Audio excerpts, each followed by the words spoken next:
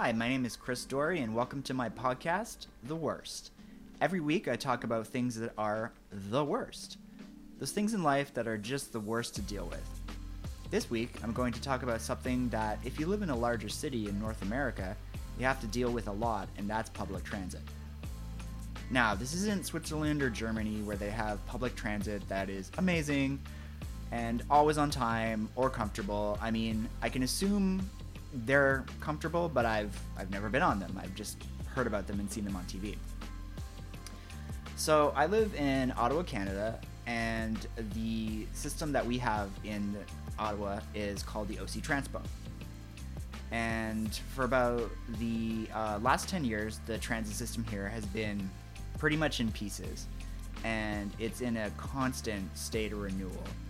Ottawa didn't have any sort of train or subway until recently, and the new light rail system is being put in bit by bit, chunk by chunk. The first part went east to west through the downtown core, but it's seriously had problem after problem after problem. It even had a couple of derailments, which was great, so there was no train for a couple of months while they fixed that. So the city has a pretty average to bad transit system and a pretty bad track record for as long as I can remember living in this city. So today my guest and I are going to talk about our experiences and how it impacts our lives. And more importantly, we're going to talk about how to deal with it. We're going to get some tips to make your daily commute a much more enjoyable experience, so to not have it be a daily nightmare. So my guest today is my friend Jean-Francois, JF, as he likes to be called. So he's a manager with the federal government of Canada. And Ottawa, being a large government city, it has a lot of government employees. And there is probably a huge percentage of them that rely on public transportation. So, JF, welcome to my show, The Worst. How are you doing? I'm doing well. How are you? I'm good. Not too bad. Glad I don't really have to take the bus today, I think. So I'm going to ask you a couple of questions. Okay. And it's just summing up your transit experience over the years. So my first question is, how much time do you spend personally on the buses and trains every week? Well, I only work 2 days a week in the office, so in the morning it takes about, I would say, an hour or so to get to work. And then at night, that is the kind of the mystery number, because it will be very different depending on when I leave the office. On average, I would say probably an hour and a half at night. So I guess total maybe about 5 hours a week, unless I need to go somewhere else. So in the morning, do you have to deal with rush hour traffic as much in the evening? Not as much. I go into the office quite early. I usually go into the office for about 7:30. And the way I go into the office, the commute in the morning is a bit more streamlined. I only have to take one bus and one train. At night, it's a train, a bus, and then another bus, usually. And I'd imagine it has a lot more people on the transitways since you're taking it during pretty much the middle of rush hour.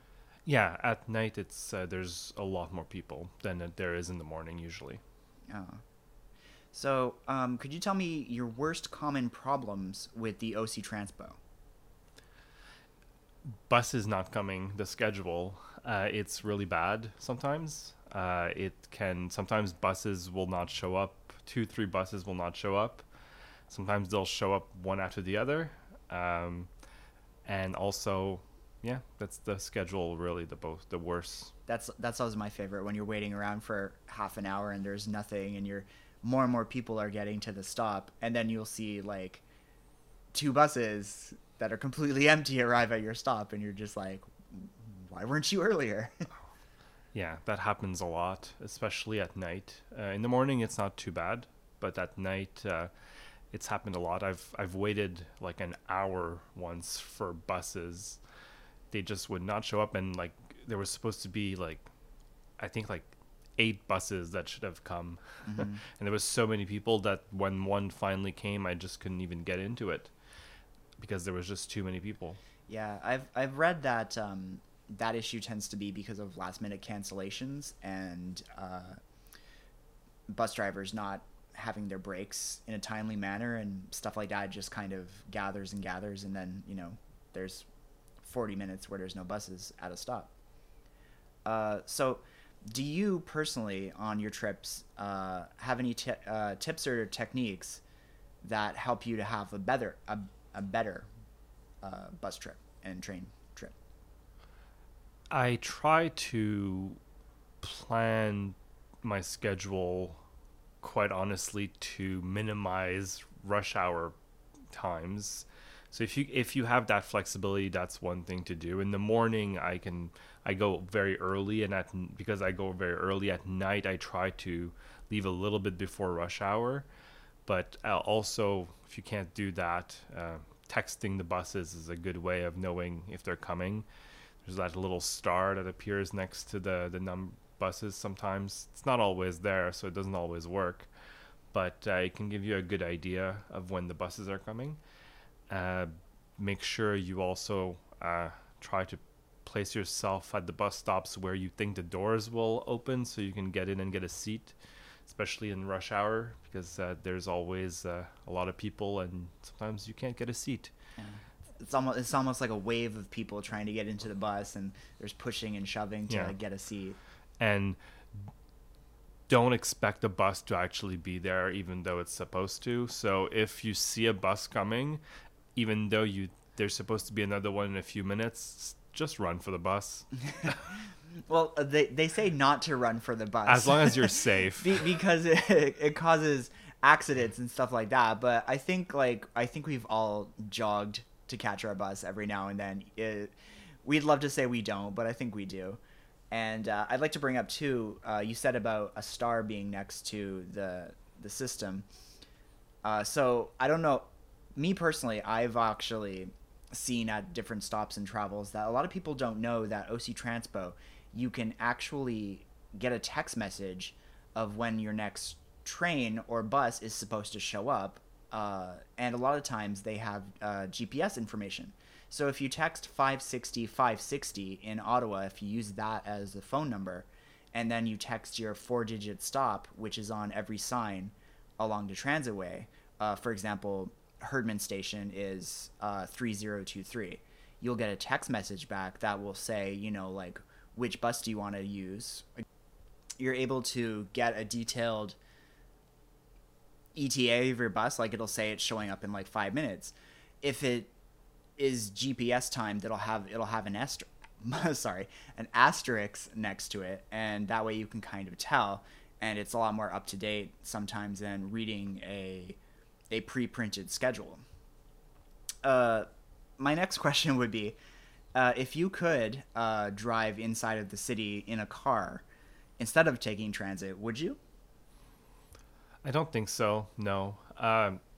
Having a car would be convenient if you need to go do groceries or things like that. But the expense, I don't think is worth it, really. Because I live in an apartment building, have to pay for parking at the apartment, and it's quite expensive. It's not just a little bit. And then going to work, having to pay parking downtown, all of that adds up quite a lot. Maintenance costs, gas, and also just driving in the city, rush hour. Quite honestly, for sure you would save some time, but the stress and the cost probably they're not worth it for me. So the stress and the cost of OC Transpo versus the stress and the cost of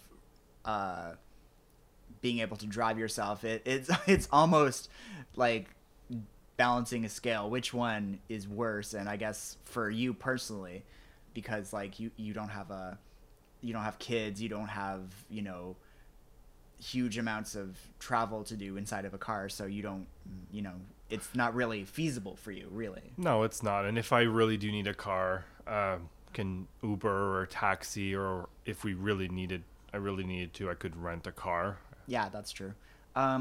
So you work in government. You're probably in a very big building. Do they have parking in your building in the basement or something? In theory, yes, but it has been closed for the last year for renovation, so no. Oh, really? Yes. So it's not even a possibility for you guys. Like people that drive to your office have to park somewhere other than the building they work in. Yes. Plus, but even in the building, it's not free. Like you would have to pay. Oh no, I can imagine. Park. But no, there's no parking in the building at this time. It's been at least a year. Wow.